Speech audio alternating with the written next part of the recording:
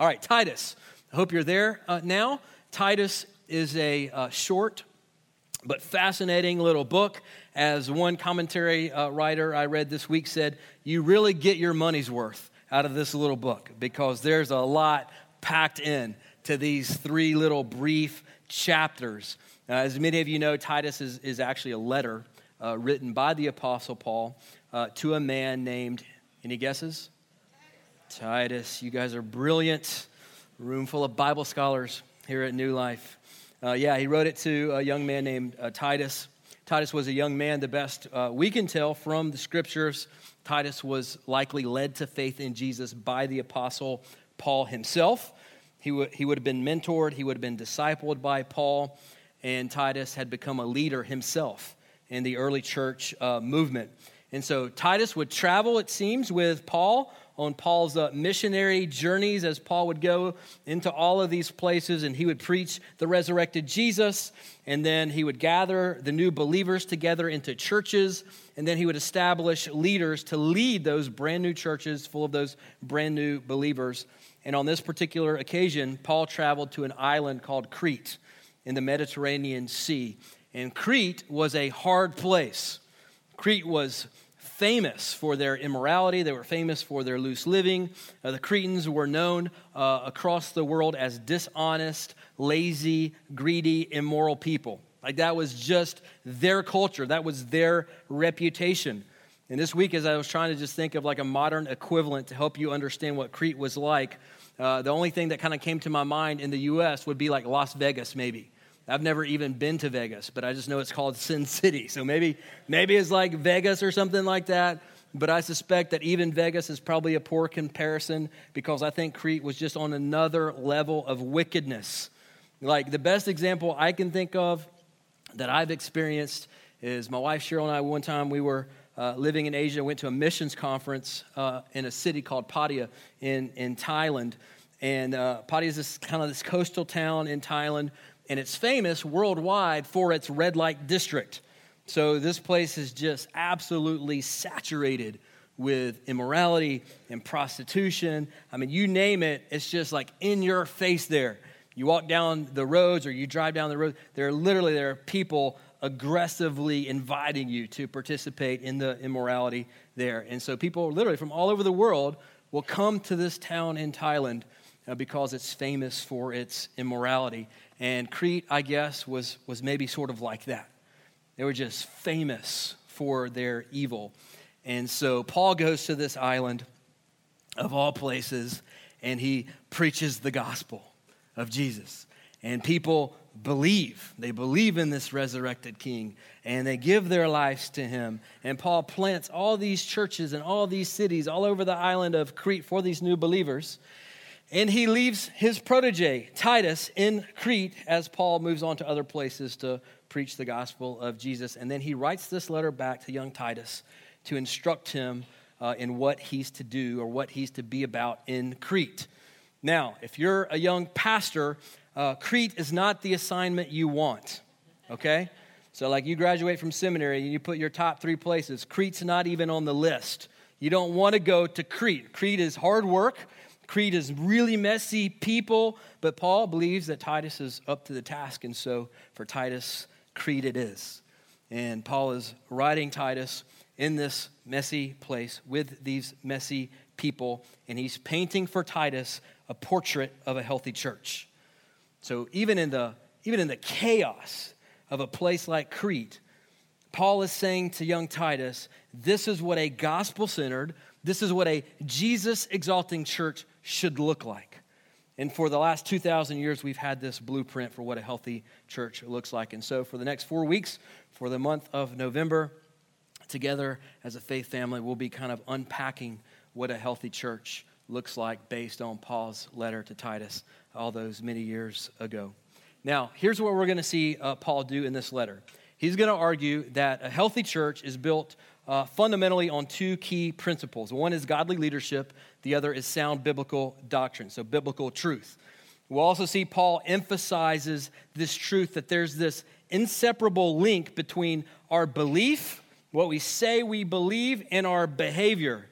So there's this connection between what we actually believe and how we live out our lives. And so those are the primary themes that we'll see over the course of the next 3 or 4 weeks. And with that backdrop in place, let's jump into the letter itself. Titus 1, beginning in verse 1. God willing, we'll cover the first 9 verses of the chapter together this morning.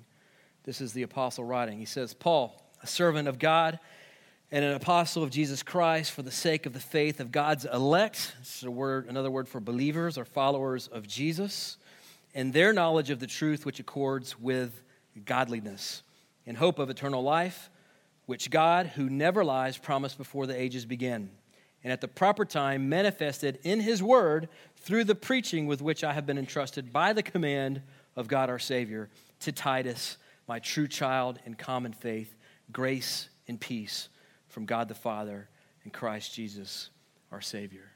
Now that's quite a greeting, isn't it? I mean, most of us, we greet each other with a text message or an email, and it's kind of like, hey, what's up, dude? How you doing? And that's like the best we can come up with. And Paul, on the other hand, condenses a theology book into about 3-sentence greeting here. That's impressive stuff. That's why Paul wrote most of the New Testament and you and I didn't. Right? There's a ton packed into this greeting alone. As I was kind of sifting through this week, I thought, my goodness, I could preach like 1 or 2, possibly 2 sermons just from the greeting easily. Now, we're not going to do that. I wouldn't do that to you. But I do want you to see just a couple of really key things in the greeting before we move on and get into the meat of the letter itself. So here's the first thing that I don't want us to miss right here in the greeting is Paul's contention that our beliefs drive our behavior. Look at verse 1 again. He says, Paul, a servant of God, apostle of Jesus Christ, for the sake of the faith of God's elect and their knowledge of the truth, right? So our head knowledge, our understanding of the gospel, which accords or connects to with what? Godliness. So Paul is saying, listen, for followers of Jesus, there is this connection. There is this connect point between our knowledge of the truth, our head knowledge of the gospel of Jesus, and godliness. Like this idea of living a godly, holy life. So Paul is painting for us here a picture of transformation. He's saying, Titus, the gospel, young brother, should affect your life. It should affect the way that you actually live. And the people in the churches in Crete, they should understand this. If they say that they know God, if they say that they love God, if they say that they're followers of Jesus, and their lives don't reflect that transformation, there's a disconnect there, somewhere in there, that should be alarming to them. That should be of concern to them. And he's going to expand on this thought in more detail as we get into the letter in the following weeks. So here's the first point. Don't miss this. The gospel of Jesus is transformational. Now, Paul experienced this himself. If you know the story of Paul, Paul was a Jesus hater. He had devoted his life to crushing Christians, to destroying the church, until that one day on a road somewhere else, he met Jesus. And Paul went from a terrorist, and he went from an enemy of the cross of Christ to the greatest missionary and theologian in history, who just gave his life away preaching about this Jesus to anybody who would listen. See, Jesus may be a lot of things, but non-life changing isn't one of them. Like, that's not an option on the table. If you know Jesus, your life changes. Maybe not overnight, and we never live perfectly, but Jesus is transformational. And Paul wanted Titus to understand this, and more importantly, he wanted these brand new Christians in Crete, in a crazy place called Crete, to understand this, that Jesus is transformational. It's not just head knowledge. It's head knowledge that actually affects and transforms your heart and your life and the way that you live. And so Paul was saying, look, you people living in Crete, you brand new believers, even though you live in this chaotic, crazy culture that tells you it's okay to live in a certain way, I want you to understand that Jesus gives us another way. Jesus gives us a better way. And so follow him, imitate his life. And the second thing that I think we need to see in the greeting before we move on is this beautiful promise in verse 2, where he says, listen, we live this godly life that's connected to our knowledge of the truth. We live this life, he says, in hope of eternal life, which God, who never lies, promised before the ages began. So Paul is saying, listen, believers, we live lives of hope. Like not just lives of hope on this planet, but lives of eternal hope, because God has promised this to his children since before the beginning of time. And this isn't hope like maybe the way some of us think of hope, like, man, I hope when I die, I get in. Like there's a 50-50 chance, and I just hope it works out in the end. I just hope I kind of slip in. No, this is a confident hope. This is an assured hope. Why? Because the same God who resurrected Jesus from the dead has promised to do it. Right? Now, this would have been absolutely massive for the Cretans, who in their culture, they couldn't trust anyone.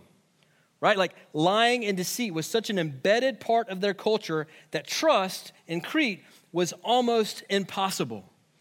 And so maybe some of you are there right now in your life, right? You've been wounded, you've been betrayed, you've been stabbed in the back so many times that you've just built layers and walls around your heart, and you don't let anybody in. And Paul was saying to these believers in Crete, and maybe God is saying to you this morning, you need to understand, God is not like that. God is not like that. His promises are rock solid. Like, that's a solid foundation. You can build your life on his promises. You can stake your life on his promises. And because of that, we as his followers, as believers, we can live lives full of hope. So that's number 2. Jesus followers are people of hope. Like our lives should just drip with hope. Right? Our lives should be distinctly different from Pastor Mike was just describing. He got back to the States, and you could just see the frazzled, worried nature of the American culture. Right? That we just live in this perpetual state of stress and being so concerned and being overwhelmed by anxiety. And Paul is just saying, look, as believers, as sons and daughters of the King of this universe, our life should just drip with hope. Like people around us, our culture should see us as the people of hope. When people feel hopeless and helpless, like we should be the first place they look for help and hope. Now why? Because we have a great God and we have a resurrected King, and he has promised good for his sons and his daughters. He's promised us hope. That's the gift that we have to give to the world around us. Now, there's plenty more we could say about this greeting, but we need to move on. So what Paul's about to do in the next section, he's about to contend that a healthy church must be led by godly leaders. Now, my suspicion is that not many of you, perhaps a couple of you weirdos, but not many of you woke up this morning and poured yourself a hot cup of coffee and thought, man, I sure hope Chris is going to preach about elders today. Like, that'd be lovely. That'd be really riveting. But my hope is that as you leave this place this morning, that you would see why this should be important to you. That because we love Jesus, we should also love his bride, the local church. And if you love his bride, you should care about how it's led and how it's shepherded.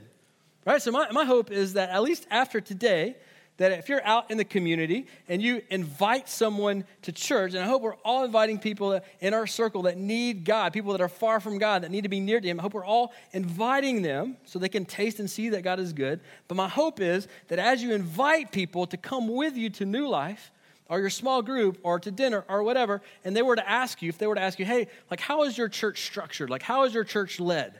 My hope is that after today, you would be able to explain this to them. Like you wouldn't just say like, oh man, I don't know. There's like this dude, Chris, and he talks a lot. There's this guy, Mike, and he sings a lot. Like, I want all of us to have a very biblical and clear understanding of what a healthy church is and how a healthy church should be led in a healthy way. So with that, let's jump right in. Verse number 5. Paul says, this is why I left you. He's talking to Titus in Crete, so that you may put what remained into order and appoint elders in every town or every church in every town as I directed you. So Paul goes, look, Titus, I just want to remind you of why I left you in Crete. In case you forgot, young brother, I left you in Crete so that you might put what remained into order. Now this Greek word order comes from the Greek root word orthos, from which we get our word orthodontics, right? So it's this idea of putting braces on our kids' teeth that drains our bank account, but it makes their teeth straight. Like he's taking something that's crooked and making it straight. In Titus, Paul is saying, Titus, this is what you're to do with the churches in Crete. Orthos. You're to put it into order. You're to structure it in a godly way.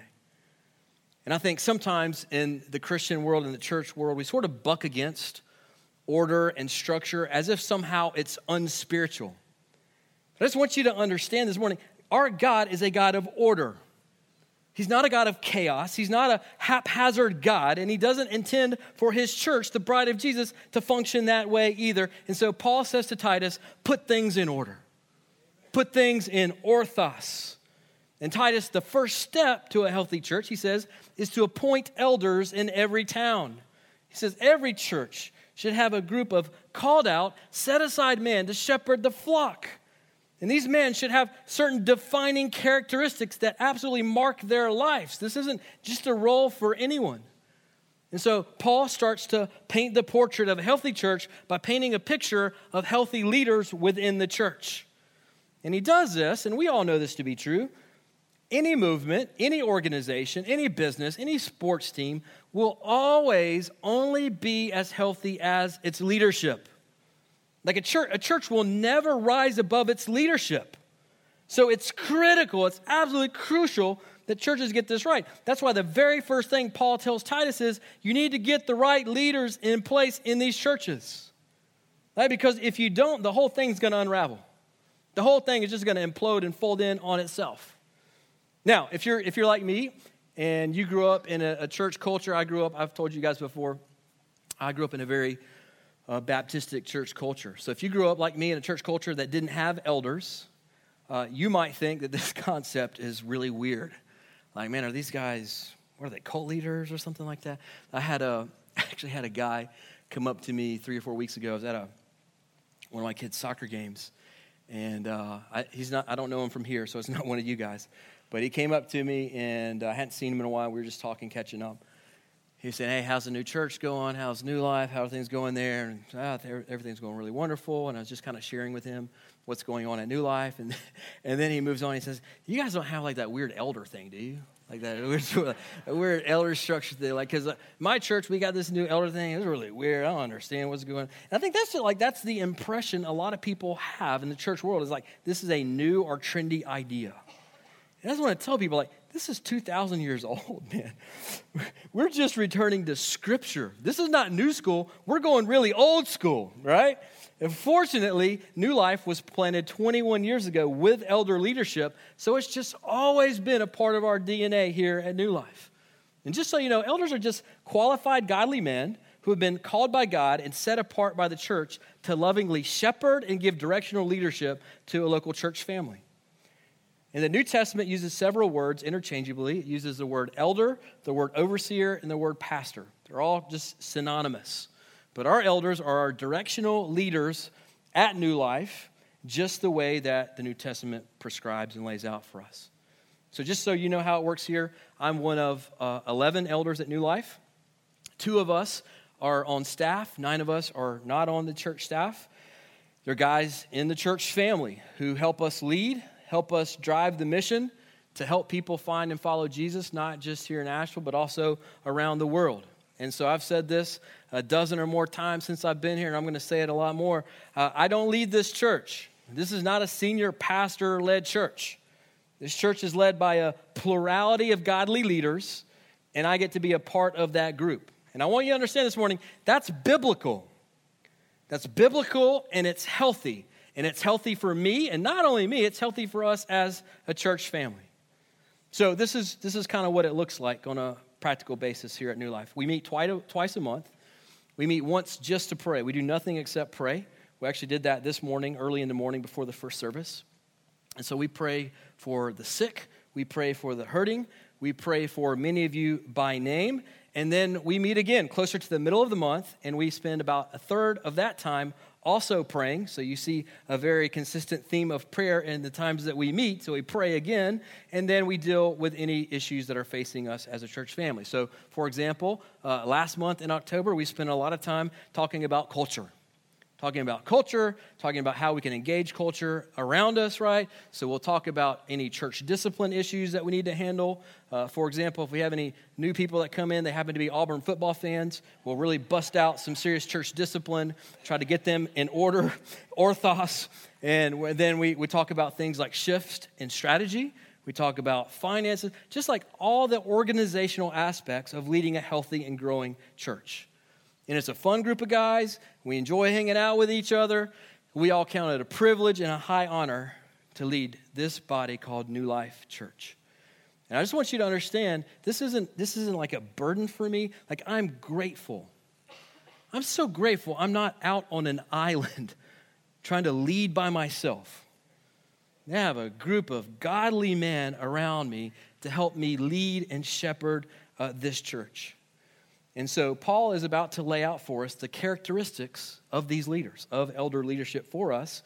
But as we go through this list, I would argue that these should also be characteristics that every follower of Jesus strives for in their lives. Okay, so this is the floor for elder leadership, but all of us should desire for our lives to look like this. So as we go through these today, yes, filter church leadership in light of these qualifications, but let me also just challenge you to filter your own life through this lens as well. So what Paul's about to give us, kind of twofold, the profile of an elder, but also the mark of every believer, okay? Verse 6, he says, if anyone is above reproach, the husband of one wife, and his children are believers and not open to the charge of debauchery or insubordination. For an overseer, now remember, that's just another word for elder. It's used interchangeably. For an overseer or elder, as God's steward, must be above reproach. Second time Paul has used that language. He must be above reproach. He must be above reproach. He must not be arrogant or quick-tempered or a drunkard or violent or greedy for gain. Okay, so that's what he shouldn't be. Now Paul's about to give us what he should be. But hospitable, a lover of good, self-controlled, upright, holy, and disciplined. He must hold firm to the trustworthy word as taught. This is biblical truth that Paul is referring to, so that he may be able to give instruction in sound doctrine and also to rebuke or to correct those who contradict it. So Paul starts by giving a general qualification that church leaders, that elder leadership must be above reproach. That just means that they must be of unquestionable character.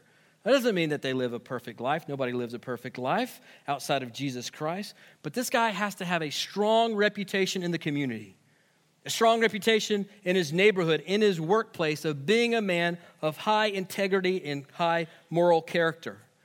And then Paul gets more specific with what it means to live a life that's above reproach. And so Paul is essentially going to give us three categories that should mark the lives of elders, and I would argue should mark the life of every follower of Jesus, right? But these are minimum standards for elders, but that should be the mark that we all are striving for together as a faith family. So the first mark he gives us, letter A, is these guys have to be faithful to their families. Have to be faithful, must be. That's a prerequisite. Must be faithful to their families. So Paul says he's got to be the husband of one wife. I don't think that's actually the best translation of the Greek there. I think the better, more accurate translation there is a one-woman man. A one-woman man. So that just simply means this guy, if he's married, and these guys don't have to be married, by the way. Paul was a single man. Jesus was obviously single. I think we would all agree that both those guys were qualified to be elders. But if he is married, he's got to love his wife like crazy. He's got to love his wife like crazy. Does he have eyes for only her?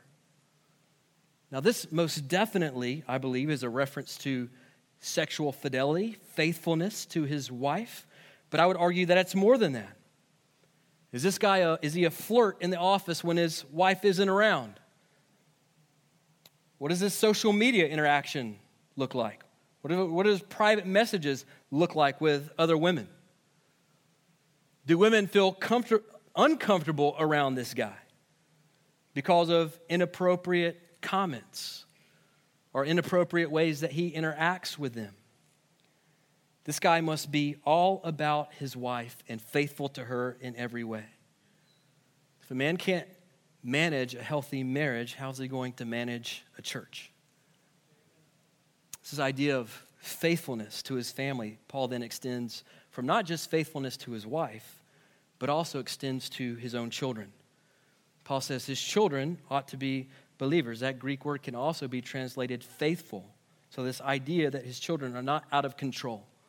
And he follows that up by saying they shouldn't be open to the charge of debauchery or insubordination. In other words, this guy has to know how to raise his kids. This guy has to know how to disciple his own children at home, how to shepherd them spiritually. He has to know how to discipline his kids. We talked about this in detail last week, by the way. So his children shouldn't be out of control, little wild devils running around wreaking havoc in the city. That shouldn't be the children of the leaders of the church. He's got to be able to shepherd his own family well before he can shepherd hundreds of other people and families in a local church. This guy's got to be faithful to his family in every way. And again, this shouldn't just be for church leaders. This ought to be the goal for every single follower of Jesus. Like this should just be like the profile of every Christian ever, right? The dude must be faithful to his family, to his wife and his kids. The second mark, B, he's got to be faithful in his conduct. Go back to verse 7. He says, for an overseer or elder or pastor, as God's steward, must be above reproach. He must not be arrogant or quick-tempered or a drunkard or violent or greedy for gain, but he ought to be hospitable, a lover of good, self-controlled, upright, holy, and disciplined. Paul says these guys can't be arrogant. This guy's got to be a humble man. This guy's not quick-tempered, right? This guy cannot have a short fuse. This is not the guy that you see on I-240 during rush hour giving people the bird. That's not who we're looking for in church leadership, right? Paul says he can't be a drunkard. You see a guy stumbling around Friday night downtown. This is not the qualities we're looking for in church leadership. He can't be violent. The Greek word there literally means striker. He can't be a striker. He can't be a brawler. He can't be a fighter. He can't be a violent man. And also, he can't be selfish for greedy gain. So this doesn't mean that all pastors and elders have to take a vow of poverty or something, but it means that our life's ambition is not to make lots of money. Our life's ambition is not to live in the biggest, nicest house in our neighborhood or to drive the fanciest cars on the block. You know, they have a different focus, another mission in life. And so these are the characteristics that cannot be present in the lives of church leadership. And then it gives us a list of things that should mark their lives or their conduct. So he says they must be hospitable. And that word literally means lover of strangers. I love that, don't you? The lover of strangers. So this guy has people in his home. This guy has friends. This guy is a normal, down-to-earth guy. This isn't some like ivory tower guy who's inaccessible. He should have people regularly at his dinner table. He should be living life with people. He doesn't have a security detail or a metal detector at his house. He's just like a normal guy who loves Jesus and loves people. And then Paul says he should be a lover of good. He should love the things that God loves. He should be a champion for good causes. He cares about the least of these, the widow, the orphan, the abused, the enslaved, the voiceless. He loves good. And then Paul says he's got to be self-controlled. He's got to be upright. He's got to be holy. He's got to be disciplined. Like this is just a picture of a man who is self-controlled and disciplined by the Spirit of God and by the Word of God. This man is not out of control. He's not wild. He doesn't live his life in a haphazard way. This is a man that you can count on. This is a man that you want to be around. This is the guy that you want to go grab lunch with or grab coffee with because he's consistent. He loves what is good. He loves God and he loves people. So this guy is faithful to his family. He is faithful in his conduct. And there's one more area of faithfulness that marks the lives of church leaders. Look at verse 9.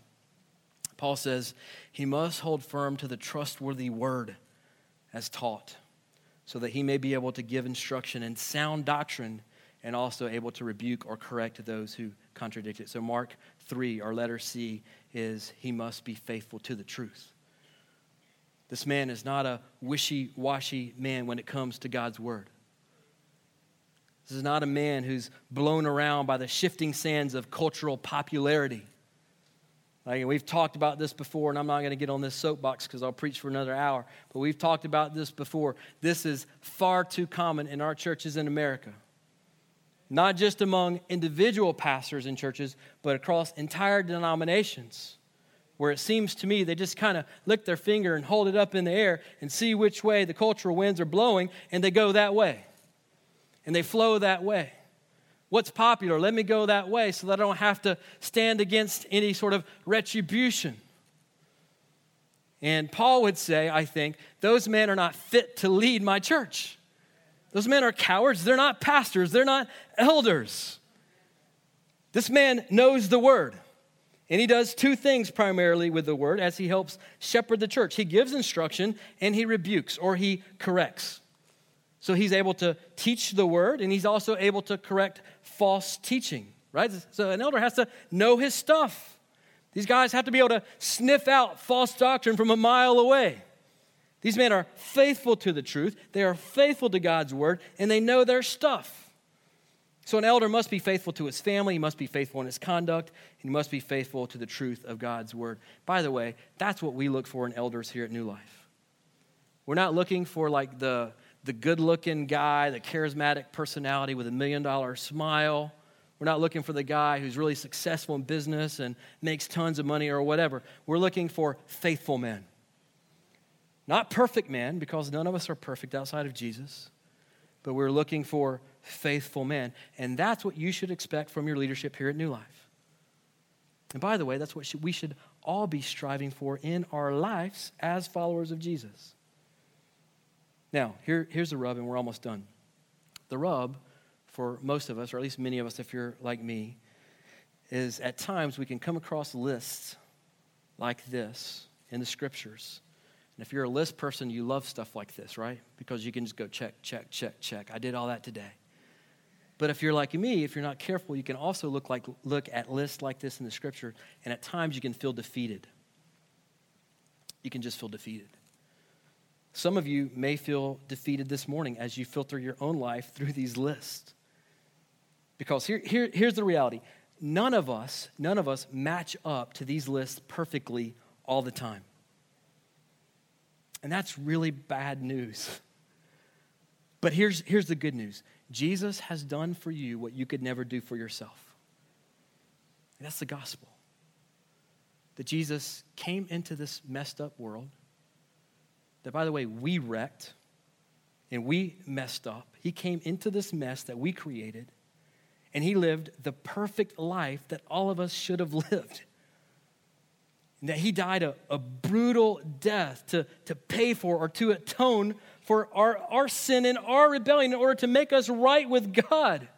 And because of what Jesus has done, now his righteousness, when we trust and follow him, becomes our righteousness. Which means, and listen, understand, if you've tuned out, tune back in, don't miss this. That means that one day when you stand before God, and every person in this room will one day stand before their Creator. And when you do that, on that day, if you are in Jesus, when he looks at you, he doesn't see your messed up life. He looks and he sees Jesus. And he sees his perfect life. He sees his sacrificial death, and his blood covers all your mess and all your sin and all the way that we've all messed up. And that all is applied to you. When God sees you on that final day, that's what he sees. And that is good news. And so as you pursue this life of faithfulness and holiness that Paul just lays before Titus, that really should be characteristic of every follower of Christ, I want you to understand this morning, we get to do that from a place of freedom, not from a place of guilt. Because Jesus has already done everything for us. We don't have to earn God's love. We don't have to earn God's favor. Jesus has already done that for us. And so we get to live our lives becoming more and more like Jesus from a place full of love and acceptance. Not because of anything that we've done in our lives, but because of what Jesus has done for us. That's incredible news. And so I just want to say, as we get ready to land the plane this morning, if you're here this morning and you're not there, you're just not a follower of Jesus, and who knows, maybe you were invited by a trusted friend, or you just stumbled across our website on Google or whatever. Or maybe you grew up in church. Maybe you've been here for many years. And maybe you're a really religious person. You're a really churchy person. But as you kind of examine your life through this list that Paul gives the church, you would say, man, I'm concerned. Like, I think maybe I'm religious, but I've never been born again. Like, I've never had God actually come into my life and wreck me in the best way possible and give me a new life and a new purpose and new goals and a new way of thinking in my life. And I have never experienced that. Like, I know all the Sunday school answers, I know all the Bible answers, but I've never been wrecked by God. I've never had my life changed by God. If that's you this morning, I just want you to know that Jesus invites you to come to him today. Not tomorrow. The Bible says that today is the day of salvation. None of us are promised tomorrow. Today is the day. And so I just want to encourage you in just a moment. We're going to have the band come up here, and we're going to close with a song. And I want you to know that as soon as that song is over, every single Sunday, we have a group of elders who stand up here, and we're here to pray for you. And we want to pray for you. And we want to know what's going on in your life, so we know how to pray for you and how we can come alongside and how we can help you. And so I would just encourage you, I would implore you, I would plead with you, come and talk to us. We're here to shepherd you, to love you well. Please come up. Give us the opportunity to pray with you, to walk alongside you in the challenges of your life. And if you don't have time, you should have gotten a connection card that's inside of your bulletin. If you'll fill that thing out and you'll fold it up, and we have 2 wooden boxes with our church logo. If you'll drop those in, we'll pick them up. We'll pray for you. If we need to contact you, have coffee, whatever, we will do that this week. But let me just encourage you, if God is stirring something in your heart, if he's stirring something in your soul, don't leave until you've settled on a decision. Because I know what your life is like. Your life is a lot like mine. As soon as I walk out of this building and I get in my car, I'm going to have like 10,000 thoughts that bombard me about what I need to do. And whatever I feel like God is telling me is just going to like fall through the cracks. It's going to fall by the wayside. And so let me just encourage you. Take whatever step God is telling you to take. If it's following Jesus, awesome. If it's following him in baptism like we're seeing every week, awesome, let's do that. If it's joining a community group so you have friends and Christians around you, do that. Whatever God is telling you, make that decision before you leave today. Let me pray for us as the band comes.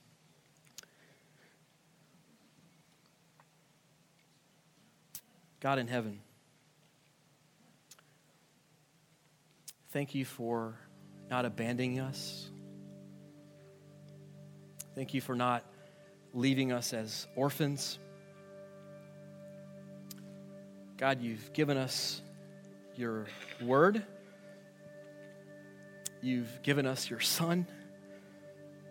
You've sent your Spirit to indwell us, to guide us as your children. God, we have literally everything that we need to become the people that you've designed us to be. People who love you with everything that we have. People who love you with all of our heart and all of our soul and all of our strength, our might. We just love you. You've given us everything we need to be people like that. And not just people that love you, people that care about others, love others, God. And so help us to become those people that impact the world around us, God. That point them to you, God. Let them see in our lives. Let them see that you are good. Let them see that you are worthy of giving their lives away to. Father, help us to live in that grace today when we leave this place, and tomorrow when we wake up and we have to go to a job that we really don't want to go to, or go to a class that we really would rather not go to, and just face the challenges of our world in our life. God, help us just to bathe in your grace. Just to swim in the good news of your gospel, God. And realize that it's impossible for us to live a life like Paul just described to Titus on our own, in our own strength. It's impossible. Like we're too weak, we're too frail, we're too sinful, we're too rebellious in our hearts. God, we can't live that life without you. And yet God has given us his Spirit He's given us His word, God, and in His strength, we can walk in obedience and we can live lives that matter. So God, as we pursue that type of life and walking by your Spirit and loving you with everything that we have, God, help us invite other people to the table of grace, God, and we know that can only be found in Jesus. The type of grace, the type of transformation is only found in Christ, God. It's in His beautiful name that we ask, we pray for these things. Amen. Church, let's stand and sing.